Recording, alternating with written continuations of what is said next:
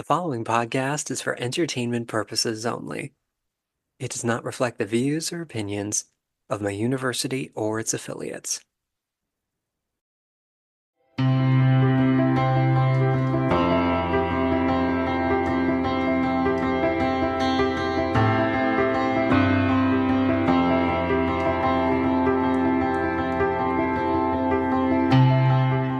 Hello there, and welcome, as always, to the Sister Wives Professor.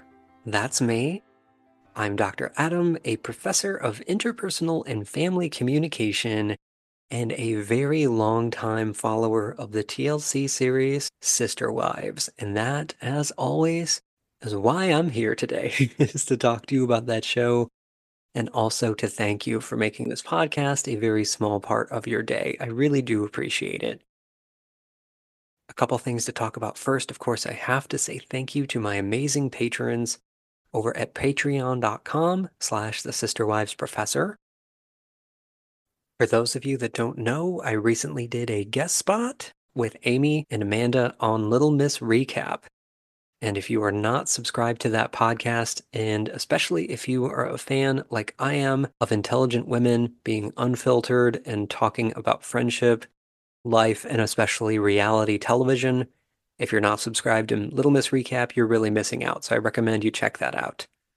I'll let my hair down a little bit. So it's definitely a different side of me than you get on this podcast, but I think that's a good thing.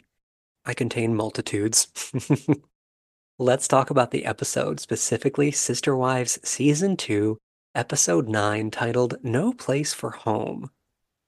Like the last few episodes of the show, it opens with B-roll of the Brown family's home in the winter, the yard covered in snow.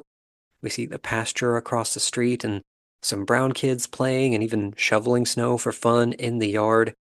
There's that shaggy-haired dog that we saw recently that I don't know that dog's name, and I'm very curious. I'm always curious about the brown pets that don't get featured that much.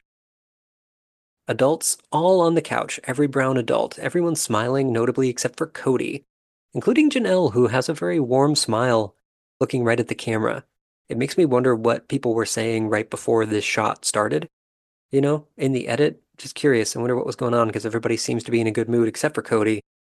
But then Cody starts to talk about moving to Vegas to preserve their family, trying to sell this sort of veneer of they have no choice in the matter, which I think we've learned in the interim wasn't really accurate. Notably, Christine is on the far left of the screen on the couch. Usually that's like mirrored. Usually when you look at the adults on the couch, Christine's on the farthest spot to the right, sometimes next to Cody on the right, rarely on the left. She's not happy either. She says that she does not, with emphasis, she puts it in her voice, she does not feel this is what they're supposed to do. The editors, I think, unnecessarily put in a dramatic dun noise. Like, we get it, this sort of trying to evoke pathos in these episodes. It's really starting to, I don't know if it's starting to annoy me, but I don't like it. Cody opens a hand and gestures toward Christine on the couch, and with some frustration in his voice with Christine, says that he and Christine finally came to a point where he as leader had to make a decision and everyone else had to get on board. So he's being more patriarchal and more unilateral in his decision making than we've seen for the most part so far. Certainly not the most we will end up seeing in the show by any means, but it's starting to bleed through that perhaps the Brown family and their culture, their family culture, and also the culture of the AUB is not this utopian, I don't want to say feminist, but, balanced approach to polygamy that the Browns really tried to sell us, especially in the early seasons. Robin is watching Christine very intently, by the way, and Christine gets a bit fired up and kind of pushes back, mirroring Cody's language a bit. She's not yelling, but she's fired up, says, at the same time, she made the decision this is not right for our family, and says it's going to tear our family apart. It kind of funny, right? On Monday morning quarterbacking, of course, but Christine was correct. You can argue that the move to Vegas was a symptom of bigger issues that would have torn the Brown family apart anyway, but I don't think there's really much argument that the move to Vegas exacerbated things and really gave space for the family to change into the version of the Brown family that we see today, with everyone like completely separate, because they really, from this point forward, the move forward, the separation happens in stages. And then the stages start to move faster and faster and become more pronounced. And this is really the beginning of the end, I guess, in a way that I don't think Christine even really predicted or could have seen coming based upon the information that they had available to them at the time. Certainly I didn't as a viewer. Cody, I honestly think insincerely puts on some sort of fake thoughtfulness and sort of fake. He comes across as disingenuous when he's trying to modulate his tone and says, well, no one wants to do it. You will see Cody absolutely giddy about this move. He's so excited, but he can't portray that in front of Christine right now. And Mary interrupts to agree with Cody and finish his thought, saying, but they all see the need, which is interesting because Mary's kind of steamrolling Christine here because even if Christine sees a need to move, she clearly doesn't want to. For Mary to speak for everybody in this moment did not feel like a healthy way to acknowledge Christine. It seemed maybe currying favor with Cody, maybe trying to just end the conversation. I don't know, but whatever Mary's motivation was, Cody likes it. He agrees with Mary, which of course he does. Christine starts talking about how the move is in a week and a half, and matter of factly, both she and Robin kind of break down that there are 10 days left of school for the kids before a brief break, and then the new semester begins in Vegas. Robin completes the thought for Christine, but Christine doesn't mind. She just sort of nods in agreement. I'm not sure how this works, by the way. I actually paused the episode and did some searching online trying to figure out what they were talking about, because it's winter, theoretically. And they say there's a week between semesters, but wouldn't the week break be spring break? And that's not really between semesters. Quarters, maybe? Does anybody have a winter break that's only a week long? Because the Brown kids, other than Leon, are in public school. What is happening? Can someone explain this to me? Was this just a weird editing thing? Like, is this just like things filmed at different times being combined? Because that happens a lot, but usually I can kind of figure that out, but obviously not always. Anyway, whatever's going on, Mary says she's a bit nervous about having to find a place to land, as she puts it, when they arrive in Vegas, and she's looking at Cody, I think, for nonverbal support. Cody, not for the last time in this episode, refers to what they're doing as a reconnaissance trip to see what's available.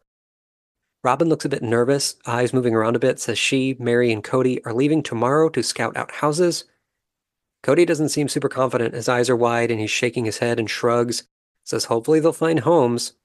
I've done this. It's weird to take a trip when you don't know a new area that well. Like, we've had to move because of job changes and stuff, and Amanda and I have had to go and scout out homes, and you don't even necessarily know the neighborhoods or the school systems, and there's so much when you have to do it relatively quickly. It is stressful. Speaking of stress, Madison and Aspen in the big house, standing there explaining that they've put signs on little index cards all over the house with things like hearts and rainbows that say be positive. Kind of heartbreaking to me. They explain that this is for the parents, as the parents have been so negative lately. I'm sorry, this really shouldn't be falling on the teenagers. It should be the other way around. That's your job as an adult, and it's easy for me to say, but your teenagers having to emotionally care for their parents is never healthy. If that's a chronic thing, that can cause, like, right, parentification, anxiety, trouble in romantic relationships later where people see themselves as their role is to be a servant at their own expense.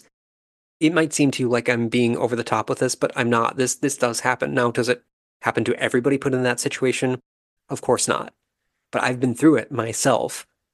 I have great parents. I'm not complaining, but my parents divorced, and it became my role with self-preservation to try to maintain the mood of my parents when they were around. And I was quite young. I was in like 6th, 7th grade.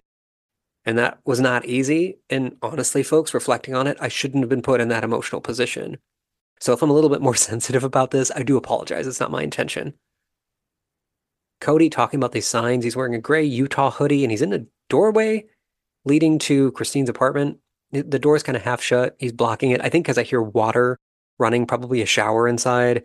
And so somebody in Christine's house, in the big house, you know what I mean, might be taking a shower, and Cody doesn't want them accidentally getting on camera and a towel or whatever. Cody says there are a lot of emotional challenges, so the children have decided to correct them. Again, that should not be what your kids have to do. I'm sorry, it shouldn't be. Aspen says that they need to focus on the positive, and Madison echoes this. More of these parentified teenagers, by the way, as all the teens are on the couch And Logan may be the best example of this. He's continuing to show a lot of emotional maturity. He's seated next to a very visibly emotional Leon, and Logan talks about how his dad must be and how his dad must feel because it's worst for him, which is really impressive perspective taking. I have to compliment Logan on that, but it's hard to see him be so mature considering he's in so much pain and he is not an adult yet. Madison, too, very visibly upset, looking at her siblings for support, says her dad could go to jail and their family split up. Logan, which is rare for him, is not making eye contact with the camera at all. He talks about how all the siblings have seen other families be split up. So I guess this is a very real thing for them. It's very present. It's not just an abstract concept. Logan gets a little mad, says it's a lifestyle, their family's way of life. It's not a crime. They're not doing anything wrong. Leon and Hunter are both looking downward, very sad, not speaking at all. Logan talks about the need to step it up for the younger kids and keep a good vibe. Again, this is emotional weight carried by these young people. They shouldn't have to. Yes, the little kids should be protected, but so should these teenagers. I'm sorry, that's how I feel. You contrast this, though, with footage outside in the snow of a very young Gwendolyn holding this huge slab of snow and just dumping it on her sister Savannah, yelling, "Happy birthday, Savannah!" That was hilarious. That I liked. Cody washing some dishes or kind of rinsing the dishes before putting them in the dishwasher anyway, as Logan is looking on and some smaller kids are milling about. Logan says every Friday Cody does the dishes, and Cody quite sternly says he needs help, and he sort of barks an order at Dayton, telling him stack the dishes. Logan, authoritative but softer in tone, is talking to Dayton about how to do this, optimally, because everybody's got their opinion, seemingly, on how to properly load a dishwasher. You'd think there'd be more consensus, but folks, there's really not. Dayton, probably with a peek into how Robin's kids were raised differently than the rest of the Brown kids, says it's been years since he's loaded a dishwasher, and he seems almost kind of taken aback that he's being asked to do this. This is a peek into what we call the acculturation process of Robin's kids. They're not as blended and seamlessly integrated as the Browns keep wanting to say they are. If you're on Patreon, you know this, but I recently just put out like a 40-minute plus bonus podcast on Robin and her entering the family and a little bit about her kids, talking all about acculturation. So if that interests you, I thought it turned out okay. Cody points a thumb at Logan twice, looking directly at the camera, doing his kind of, hey, it's the Cody Brown show gimmick that he doesn't do as much, but he's still holding on to at this point. Says the Marines want Logan as a drill sergeant. Logan plays it off, walking away, says, yeah, but I don't yell that loud. This is very coded praise of Logan's parentification, giving him positive reinforcement for, in essence, parenting his younger siblings. I think it's kind of messed up. Dayton playfully reacts, says, go, go, go, soldier. Dayton continues to really remind me of me at his age. I don't know how I feel about it. That's not a slam on Dayton, but when you are brought back to like vulnerable parts of your life, it can just feel a little funny. I hope that makes sense. Christine, Janelle, and Robin are on the couch. No Mary, no Cody. Christine does that girlish covering of the mouth with her hand gesture she used to do. Says they're going to throw Mary a surprise birthday party. Janelle smiles a bit, not too much, but it does seem like a genuine smile. Robin is watching Christine speak, and Robin says it's hard to surprise Mary. And Janelle says that she will be floored if Mary doesn't know by the time it happens. And Christine agrees with this, so everybody either has experienced this or, honestly, I think in Robin's case, she hasn't, but she's heard enough people talk about it, and she's credentialing like she likes to do at this point. Janelle says Mary's like a detective. Mary is kind of like Batman. She's scary. She does the gruff Batman voice when she's mad, and she's a detective. Robin, and this, by the way, is cluing me in that this party might be a TLC plotline, because Robin, at this point, if you go back and watch it, Robin seems a lot more rehearsed. She doesn't seem like she normally does when she's talking at this point. Now, this could be that she already said this once and the editor wanted her to go back and say the exact same thing again for a better take. That can happen a lot. You might notice this a lot if you watch like house hunting shows. When the people are walking into the room, they've had to walk into the room a bunch of times and say the same thing. So sometimes they sound more natural than others. That might be what's going on. Anyway, Robin says Mary can't snoop around as they'll be gone in Vegas. Christine does smile and gives a small nod to this as Robin speaks. She agrees with her. Robin, Leon, Christine, Janelle, and a bunch of other people roll into a family friend's home who we learn is named Corey. Robin explains that Corey owns her own business and as a gift to Mary will cater the party for free, which is very kind. Everybody's seated at a table now and Corey is breaking down the food options. We cut back to the couch where Christine reveals for the first time that the party is 70s themed. Robin points out Mary was born in the 70s and asks, who doesn't want to dress up like a flower child? Christine kind of shrugs and widens her eyes, I think in agreement. At first I thought she was kind of downplaying it, like, oh, I don't want to, but that doesn't seem like Christine. Christine really gets behind things. I love the 70s theme, by the way, can I tell you? I love parties. I love parties for any reason. I don't need a reason. I love dressing up. Wider shot of Corey's table with a red tablecloth on it, some glasses, pens, and notebooks. Lots of people are around the table, including folks who are not notable Brown family members. Robin is sort of laying out what'll happen as far as who's going to go buy decorations, and turns out one of the folks I did not recognize immediately is one of Mary's sisters, who's named Rebecca. I don't remember seeing Rebecca again in the show, though I could be wrong. We'll find out. Rebecca recommends that they include some pet rocks in the 70s theme, which I love this idea, and they do end up making their own pet rocks, which was cute. This idea is a big hit, gets a big laugh from Christine and everyone else. They all seem to be having fun around the table, and Robin in a voiceover echoes this, says they need to have fun with everything going on.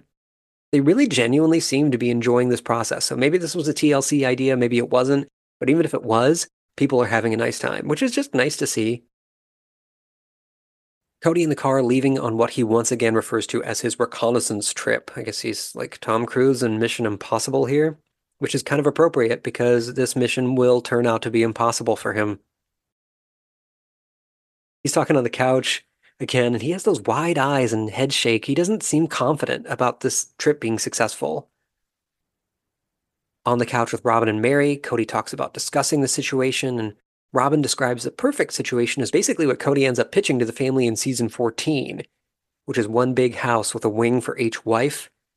He makes the pantomime that everybody knows with your thumb and your pinky making a phone with his hand, describes telling a realtor about the importance of having one home or at least being as close as possible. He sounds a little bit frustrated, but not too much. Cody says, no matter how big a home in Vegas, the max seems to always be 5 bedrooms. He doesn't like this. He stumbles and trips over his words a bit, says no big family thing like in Utah. He says all the wives want him to say goodnight every night. And so what do? They kind of pivot to the idea of separate homes in close proximity. And Robin starts talking over Cody, moving her arms in circles, illustrating like the space they would be in and talking about wanting to be close by, and Cody agrees with her. I've watched this episode a bunch of times and this season a bunch of times, and this is the first time it ever occurred to me that they never talk about buying one of those large homes and remodeling the inside and, just get a ton of square footage and make your own floor plan, redo it, knock down walls, put up walls, whatever. Now, that would be expensive because you have the mortgage and then you have renovation costs on top of it, and it would take a lot of time. But building those custom homes took a lot of money and a lot of time too. So I wonder if this just never came up, never occurred to anybody. And again, to be fair, it never occurred to me until taking notes for this episode that I've seen so many times. So one of the joys for me of doing this podcast and talking to you is I'm always discovering new things about the show that I didn't think I would have anything new to talk about. So that's fun. In Vegas, we see Robin's dad for the first time ever walking with Cody, Mary, and Robin, though we don't see very much of him. She admits that her father had lived in the area for some time. There were a lot of theories that this was one of the major reasons for the move to Vegas. I can't help but feel like those are at least somewhat correct, that this was at least a big piece.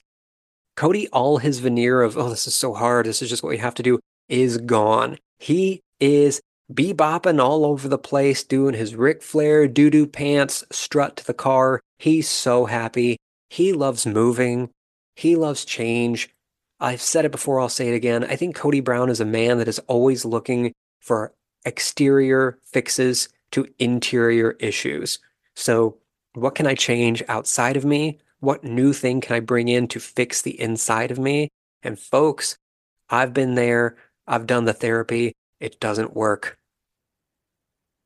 You know who does work is Mona. We meet Mona, the real estate agent who seems stressed, busy, caring, and thoughtful. In other words, she's a real estate agent. She says that the home that the Browns want just does not exist in Vegas. She's looking away from the camera a lot. She's not bad on camera by any means, but she's not as practiced as she'll be later.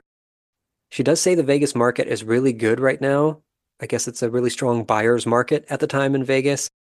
Can you imagine right now a really strong buyer's market, folks? I can't. What did that ever exist? Oof. Anyway, Cody finds a few houses next to each other in a cul-de-sac that he says they can't afford, but Robin does now start to key in that maybe, we need homes in the same cul-de-sac, foreshadowing what's going to come in the future. Cody gets, I don't know if he's sad, but he's at least more subdued. It says there's a black lining to all this. Is black lining a thing? I've heard silver lining like thousands of times. I don't know if I've ever heard someone say black lining. Have you heard that before? Let me know. Robin locks in on him as he says this with like uninterrupted eye contact. He says that he struggles when all the kids aren't in the same home. I was left wondering if he's sort of channeling his memories of when Janelle had took her kids and kind of moved out. They talk about this in the book. It's definitely a big contrast to now. It's really weird to hear him sound genuinely emotional about this idea of not being with all of his kids every day, because that becomes the norm pretty quick. Mary, notably, as he says this, looks at him and smiles a bit with a closed mouth and nods in agreement. She seemed to like that he said this. If I were to make an inference here, it would be that he is validating that Leon, and then by proxy Mary, being around all the time is important to him. I think she liked that. They are now at what I thought was a party city, but it's called Partyland. You know, Dr. Adam, I did a Google. The Lehi, Utah Partyland location is closed. Another one bites the dust. On the couch, Christine and Janelle explain again the 70s theme, and Janelle now points out, almost kind of confused, Mary was born in the 70s? I don't think Janelle is as clued into this as she could have been and may have been playing solitaire in her head during most of the party planning. Christine, smiling, says it's also way fun, the theme that is. They get themselves a disco ball, gender pendants, clothes. Again, they seem to be having so much fun. It's kind of infectious watching this. They pitch Cody wearing an open shirt with a medallion, and Leon refers to that as creepy, which is valid. But Dr. Adam has a mantra in life that anything worth doing is worth overdoing, especially parties. This was a really quick scene. I found myself wishing it was longer because I liked seeing the costumes. We'll see more costumes in a bit, but it was effective editing because it was quick cuts, quick scene, gave you kind of a rush, made you feel like, wow, this is fun, this is exciting. All the adults on the couch again. Christine very stern once more, even a bit angry, says she just doesn't feel right about Cody, Mary, and Robin's trip to find housing. Cody does not like this. Cody wants everyone to be on board so badly because he wants this move so much. His eyes are downcast, he's unhappy. Christine is looking up towards the ceiling, not making eye contact with anybody. But she doesn't sound insecure in her voice. She sounds quite steely, says, why would they be expected to have to leave her community? She sounds incredulous, like this is just a ridiculous idea. Cody has his arm around Mary. Christine is still on that far end of the couch, by the way. He validates Christine to some point. He does say it is unfair.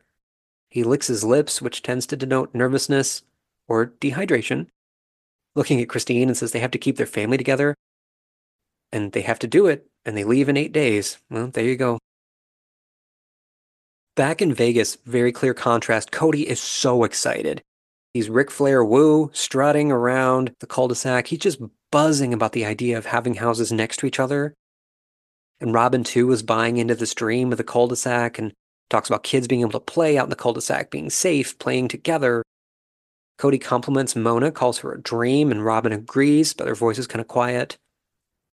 Cody with Mona on speakerphone in the cul-de-sac. Mona says their financing will be difficult, but she knows a developer who owns 4 new homes in a subdivision and is willing to talk about leasing. They talk about leasing and owner financing, and it's a little bit unclear to me. Cody almost goes weak in the knees. He like bobs down, bends his knees, and bobs back up, smiling, beaming, says, oh, you have to meet him right away, in his like Cody Brown tickle pants voice. Robin is smiling a lot. Mary looks happy too, but she's not as overt with her emotional display as either Cody or Robin.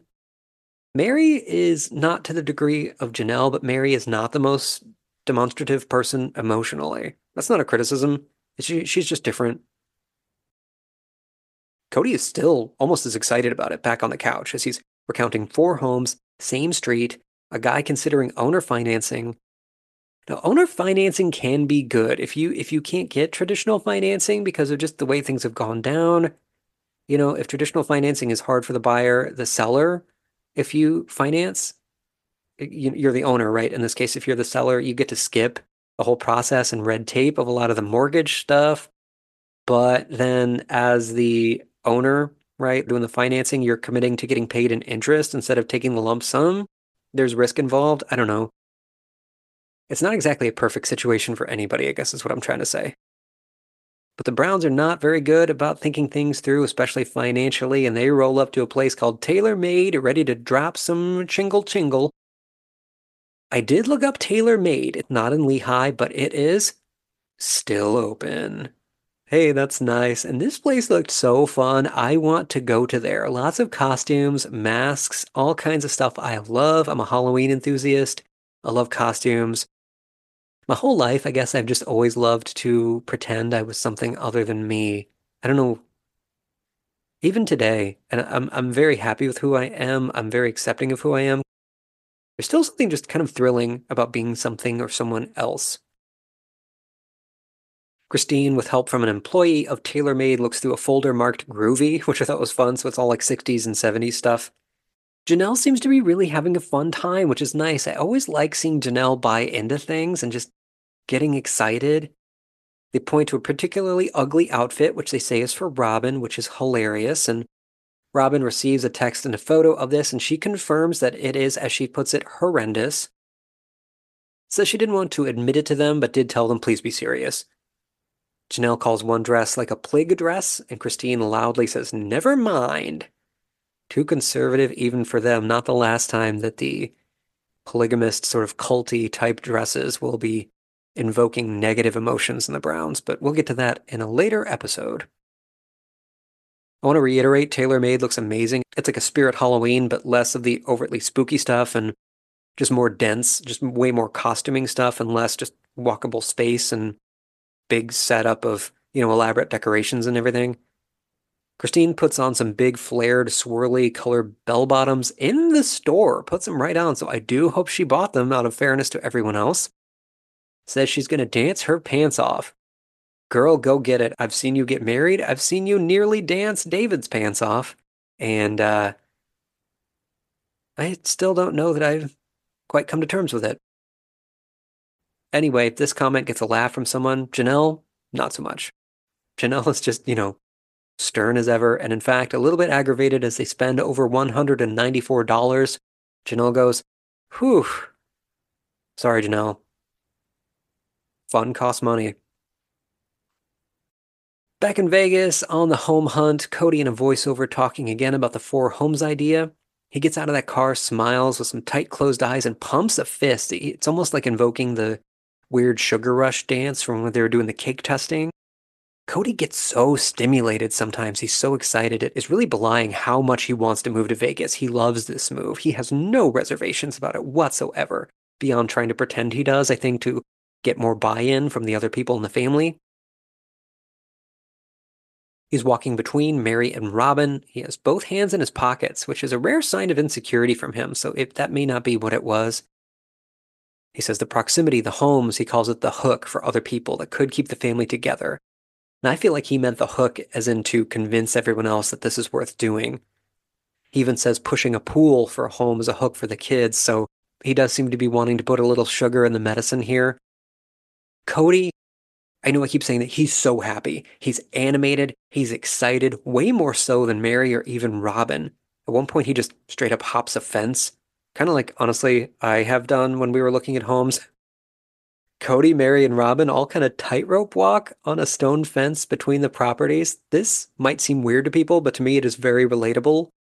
When I've gone to look at homes I was going to buy and we showed up before the real estate agent arrives, I'm that guy that's wandering the property, and my wife is just like, please don't embarrass me.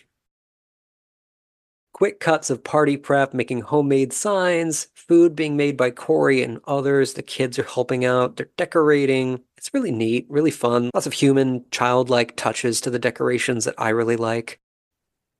Interesting couch combination. It's Janelle, Christine, and Leon, which I don't think I've seen before. They say there's not much time left. Janelle says it's Mary's party and it's also therapy for them, which seems real. More emphasis on the importance of distracting themselves from what's happening. I have to say, I do relate to this. It can be an effective thing to do when you can't control an outside situation. Sometimes just distract yourself with something fun. Christine hangs the disco ball in kind of a corner by a bookshelf. I think she's hanging it on a piece of exercise equipment. Young Gabriel raises his open arms, helping, and he describes it how he wants it. He wants it kind of different. It's fun to see him get involved, and Christine acquiesces and tells him to put it where he wants.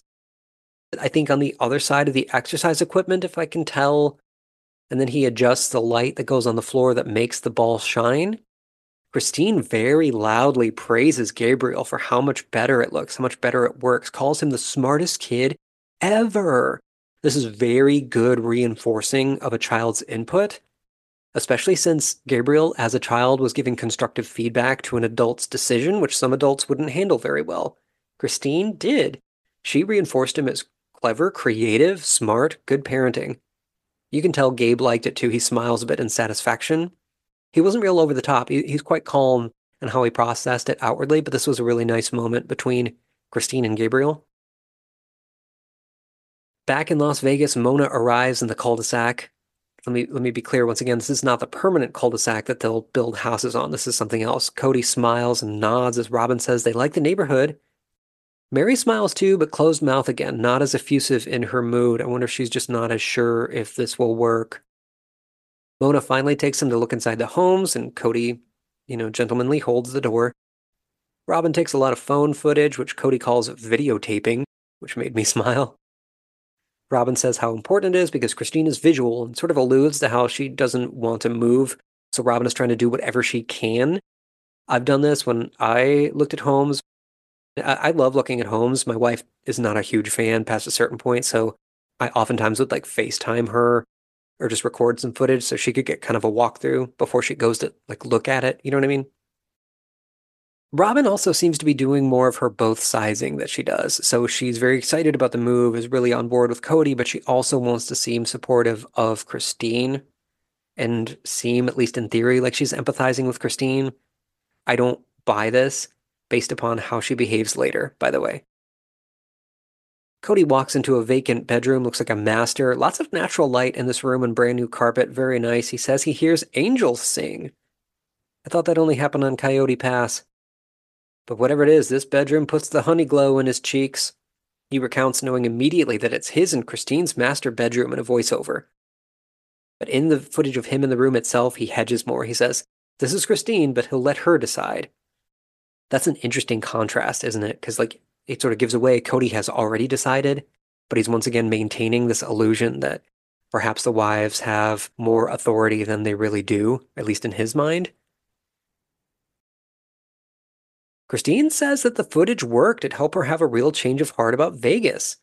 On the couch next to a calm and smiling Janelle, Christine, very effusive, says the houses were new, they were beautiful, and she taps her fingers together in anticipation and happiness, says, finally, a whole world of possibilities. Sometimes visualization, really seeing something instead of it being just this abstract, fully negative thing, when you see a place, when you experience it, even semi-vicariously through footage, it can really change your mind. Cody asks Mona about finding homes close by for wives, and Mona, being fair, kind of cocks her head to the side, and with both reluctance but emphasis says, that's difficult. And she says it's been difficult to find what the Browns want in terms of proximity. Robin on the couch says Mona had to put to bed, in essence, as she puts it, the cobillion bedroom home idea. Cody's outside with Robin, Mary, and Mona, says he wants his kids to grow up as siblings, not cousins. The difference in this man and his priorities, I think he means it. I don't think he's lying in this moment. I think he meant it. I think this is Cody before he suffered such ego wounds in general and the family just sort of dispersed. I really do think he means it. And it's kind of depressing to see him mean it because was Cody back then a great guy? By no stretch. Was Cody back then a better, healthier person? Absolutely. It's hard to see anybody, maybe you don't feel this way, and if you don't, that's okay. It's hard for me to see any person deteriorate. I don't want to see people get worse, even people I don't like, especially people I don't like. I want to see them get better the most. I don't know. Maybe I'm just a big baby. On the couch, Cody talks about custom building one big home at some point, so this really was always on his mind. Mary says they're going to put an offer on the homes. Robin quickly looks to and away from Cody, saying they don't have a lot of money, but they do have a lot of faith. Huge smile. Yeah, you're going to need money, dude. In a real estate transaction, faith don't get you jack. Cody says the homes are like a godsend. God's behind them. We'll see. Mary, in stark contrast, says it better work and puts on one of her sarcastic smiles, says, because we have to move in 8 days. Mary, very much a realist in comparison to Cody and Robin right now. Cody in the broker's office is he's bought into this dream. He's doing some math on a whiteboard, mathing out the square footage of all the homes together and how much more square footage it is to the Lehigh house. Kind of surprised me. I thought Robin did all the minuses and the pluses. He's very happy about it. He drops a note about how it's going to be good as they want to have more kids. Mary admits that traditional financing won't work, so they're kind of sending this volley to get owner financing, kind of a last-ditch effort. Cody, shaking his head, says they're making an offer and hopefully they'll get an answer in a few days. And they do. Janelle on the couch with Christine talks about Cody, Mary, and Robin being home soon and hoping that the party will stay a surprise. Christine says twice, it better be, it better be. Kids are getting ready, putting fake sideburns on Gabe, making pet rocks with googly eyes, which I love. I got a big bag of googly eyes in my house for just such occasions. You gotta have googly eyes when you have kids, folks.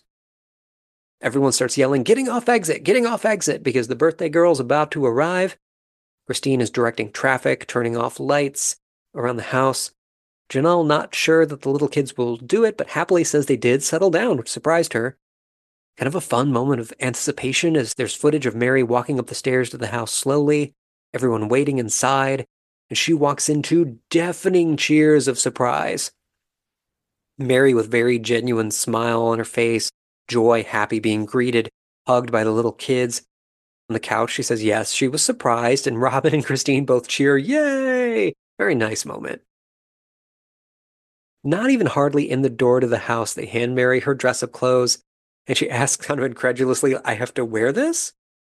Cody puts on the shirt and pendant, but thankfully for Leon and me, he has an undershirt. Says he feels so sexy. Mary exits the room with her tie-dye shirt on, asks how's that, and she does, she looks fun. Blows out her candle and her cake, looked like a kind of a small cake, had some strawberries on it maybe. She says the 70s theme was cute and fun. Editors put in lots of very quick cuts of happy kids, food, Gabe was dancing. Really nice positive scene. Cody talks about the good view of homes made them more at peace with the move and ready to just enjoy the party. Robin says it's been very, very heavy, as she puts it, so having a blast and laughing help them remember why they're doing this. I guess this is all just allusion to the importance of keeping the family together and preserving these moments. No, they didn't do that, did they? Now on the couch, Mary clarifies the party was a few days ago at this point, and she slowly and hesitantly, with some pausing between words, says their offer was rejected. Cody's frowning, Janelle more matter-of-fact, but she does sound a little sad, says they don't know what the plan B is. Cody says 7 days until they move, and he's frowning and stern, and they're finally going to tell the little kids they're moving. He doesn't sound pleased. He even looks up, winces, covers his face with a hand. He really starts crying, really genuinely crying. I think that the weight of his decisions and the letdown from how much he got himself to buy into the dream of those 4 homes are catching up with him. This is why you don't get that invested in a home until you've basically moved in. It is hard. It's so hard when you move in your brain. Oh, that's heartbreaking. And not only that, like he's so upset. He's talking about he owns the story of Christine's grandfather and being split up in their family. Christine laughs and says, well, we don't want to own the story. I don't think that's what he's crying about. I think it's the houses, and I think the weight of upsetting his children. I don't think it's this threat, because I don't think that threat was really all that real. I think Cody's just genuinely disappointed that things are not, that there was like this divine providence, that God was behind them. Well, it turns out in his perception of the world and the universe, God's not behind them. You know what I mean? Speaking from Cody's perspective, because the houses fell through. I don't know. Am I a big Cody Brown fan? No, but watching him cry like that, I had real empathy for him because disappointing your family, or especially feeling like I've made the wrong decision for my kids, hurts. And he has no one to blame but himself. Wow, that's the end of the episode. Thank you for listening today. If you want to support me, the best thing you can do, if you don't already, is follow this podcast on whatever your streaming service is. If you could even leave me a positive review, that would be amazing. Thank you so much. If you like this and you want ad-free podcasts, I even recently had a podcast requested by one of my faculty tier patrons who get to solicit a specific episode of a TV show for me to review for them. That very nicely, that patron allowed it to be released to everyone at the master's tier and above, where I do an in-depth review of the very first episode of Girls Next Door. So if you want to hear Dr. Adam talk about life in the Playboy Mansion, patreon.com/thesisterwivesprofessor is your exclusive place to find it. If you just want to talk to me, send me an email, thesisterwivesprofessor@gmail.com. I'm happy to hear from you. My name's Dr. Adam. I'm a teacher. I'm a researcher. I'm a follower of Sister Wives. And I want to thank you one more time today for letting me be your noise. I really do appreciate it. Please be kind to yourself. You do deserve kindness. You were not created to experience pain. You were created to experience joy. I can't wait to talk to you again. I'll see you later. Bye for now.